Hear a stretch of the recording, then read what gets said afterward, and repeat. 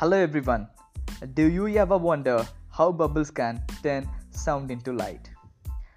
It is sonoluminescence, the transduction of sound into light. Sonoluminescence is the phenomenon that pushes fluid mechanics beyond its limit. Let's get into experiment.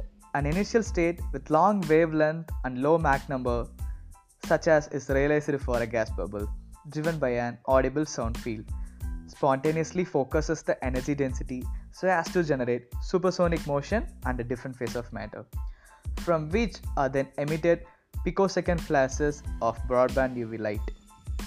Although the most rational picture of sonoluminescence involves the creation of a cold, dense plasma by an imploding shock wave, neither the imploding shock nor the plasma has been directly observed.